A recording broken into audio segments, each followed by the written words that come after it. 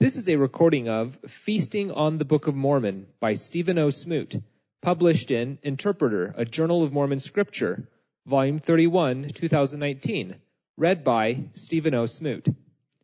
Abstract.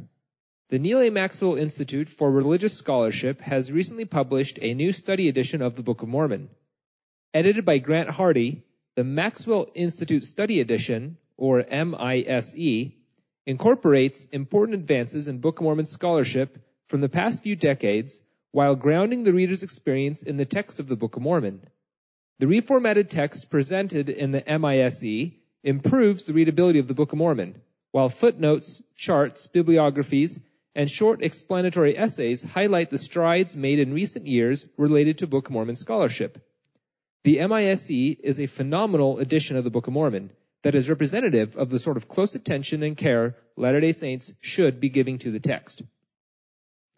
Whether reading it as an act of piety, out of a desire to debunk its pretensions to divine revelation, or as an exercise in academic curiosity, one thing cannot be denied.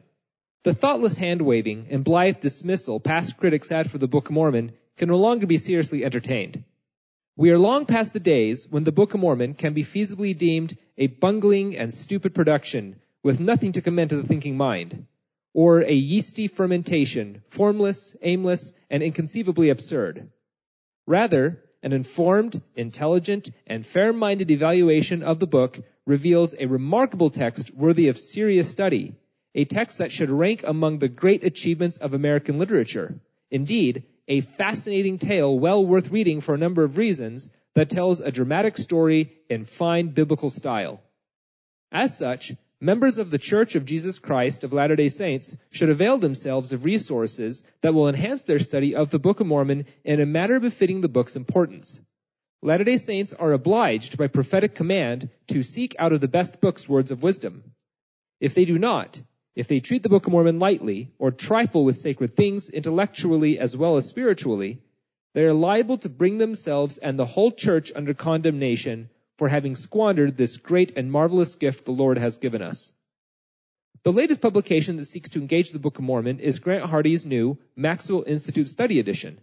The MISE, to borrow a useful acronym from Blair Hodges, aims to help its intended Latter-day Saint readers learn to read the sacred text as carefully as possible, with detailed attention to language, structure, and historical context. The desired outcome for readers that its message of salvation through Jesus Christ will become more compelling and its lessons for life more clear. Hardy is certainly well prepared to guide readers through the Book of Mormon. In 2003, Hardy published his Reader's Edition of the Book of Mormon with the University of Illinois Press to help scholars and students of other faiths engage more closely with the book. This edition has accomplished its purpose as well, having become a valuable resource for Book of Mormon scholarship.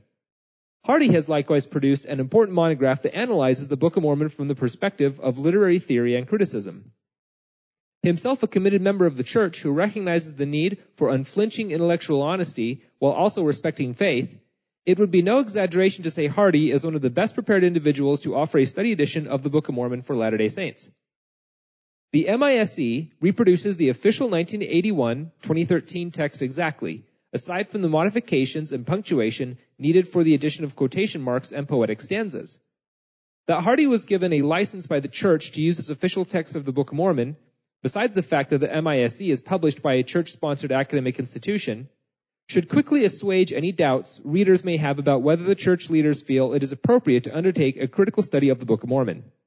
In fact, besides offering bibliographies of scholarly resources on the Book of Mormon, the MISE also directs its readers' attention to official Latter-day Saint resources on the history, transmission, and translation of the Book of Mormon in the form of the Joseph Smith Papers website and the Gospel Topics essays.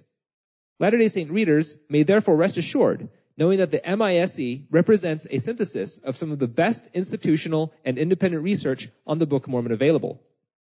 In terms of structure, the MISE foregoes the traditional versified double columns Latter-day Saints are familiar with and opts for a reformatted layout that includes original chapter divisions, since these were apparently on the gold plates and thus were intended by the ancient authors, modern paragraphing, superscripted verse numbers, indentation of embedded documents, a hypothetical map based on internal references, and multi-chapter and section headings that highlight the narrative context and structure.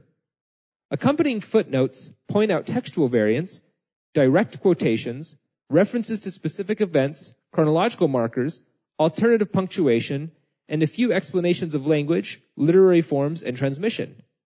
While these explanations represent only a sampling of the kinds of features that will be observed from close readings of the text, they nevertheless highlight the narrative complexity and coherence of the Book of Mormon, which in turn offers some of the strongest evidences of its historicity and miraculous translation. For this reason alone, Latter-day Saints should be very interested in picking up a copy of the MISE. Another key component to the MISE is the incorporation of Royal Skousen's fundamentally important Book of Mormon critical text project. Skousen, a professor of linguistics and English language at Brigham Young University, is the central figure in the academic analysis of the Book of Mormon text, including its origins, transmission, variants, and grammar. Any reliable study edition of the Book of Mormon must utilize Skousen's work, which Hardy, of course, recognizes. The footnotes in the MISE highlight instances in which earlier readings of the original and printer's manuscripts may be more accurate, clearer, or more felicitous. All of the textual notes in this edition are derived from Skousen's work, as are many of the suggestions for alternative punctuation and word order. The notes here, however, are simplified, dispensing with Skousen's indications of variance within a source, original and corrected readings of the manuscripts, spelling anomalies, and types of manuscript changes. This acknowledgement serves nicely in giving general readers some exposure to Skousen's voluminous work without overwhelming them with the finer technical points of his scholarship. The MISE thus balances well the need to make the Book of Mormon readable while also providing useful critical notes. The maps and charts provided as appendices in the MISE are helpful study aids that should help readers better visualize the Book of Mormon, keep straight its underlying sources and transmission process, and remain grounded in both its internal chronology and the chronology of its translation and publication in the 19th century.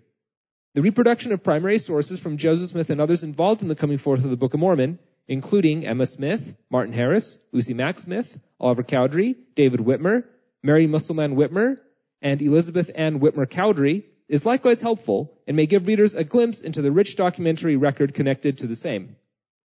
Perhaps the most noticeable difference between the MISE and Hardy's 2003 Reader's Edition is the general notes that appear toward the end of the book. Topics discussed include anachronisms, chronology, coherence, demographics, geography, language, translation, and witnesses. In each case, Hardy summarizes the issue and provides a plausible answer provided by Latter-day Saint apologists. For example, after listing the most commonly mentioned anachronisms in the Book of Mormon, horses, elephants, cattle, sheep, goats, swine, barley, wheat, steel, silk, swords, and chariots, Hardy writes, several of these anachronistic items are mentioned only in passing, and it may be that the attention of the translator was focused on other more significant matters. The King James Bible similarly includes anachronistic references to silk, steel, brass, and candles, and the Book of Mormon follows that translation in many respects. Or familiar terms may have been used to represent things unknown to the early Nephite settlers or to readers in Joseph Smith's day, as happened when the Spanish first encountered New World animals, plants, and artifacts. For instance, many of the swords in the Book of Mormon may have been makhut, wooden clubs embedded with obsidian blades. Such weapons, unlike metal swords, could be stained with blood, as at Alma 24:12-15. Some of the anachronistic items may have very limited production, though it is possible future discoveries will validate at least a few. References to cement at Helaman 11 were long thought to be anachronistic, but have since been amply documented in Mesoamerica of the 1st century BC, and a New World species of barley was confirmed in the 1980s, though not yet in Mesoamerica. Perhaps the most troublesome of the commonly mentioned anachronisms is horses, which Joseph Smith certainly had experience with, yet there may be more to the story. The Nephite scripture mentions horses in 10 verses, aside from biblical quotations. But no one in the Book of Mormon is ever said to have ridden a horse. It is odd from a 19th century American perspective. In any case, lists of apparent anachronisms should be considered alongside lists of correspondences with the ancient Americas, such as roads, large cities, seasonal warfare, earthwork and timber fortifications, and sophisticated writing systems, as well as cultural connections to the ancient Near East recognized only after the publication of the Book of Mormon, including prophetic commission and covenant patterns, literary devices, a few Hebrew and Egyptian names, and details regarding ancient olive cultivation. This essentially boils down the apologetic answer given by believing Latter-day Saint scholars on the issue of Book of Mormon anachronisms, since at least the early work of Hugh Nibley and John L. Sorensen.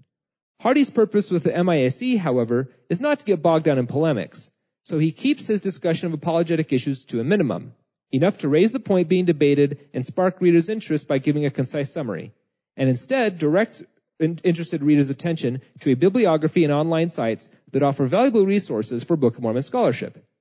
That Hardy included this material into the MISE seems to clearly indicate that his intended audience is not the same as that for his readers' edition. Since it is at times both overtly pastoral and overtly apologetic, the MISE is geared toward a mainline Latter-day Saint readership, as opposed to the interfaith and academic readership intended with the reader's edition. The design quality and look of the MISE is nothing short of superb.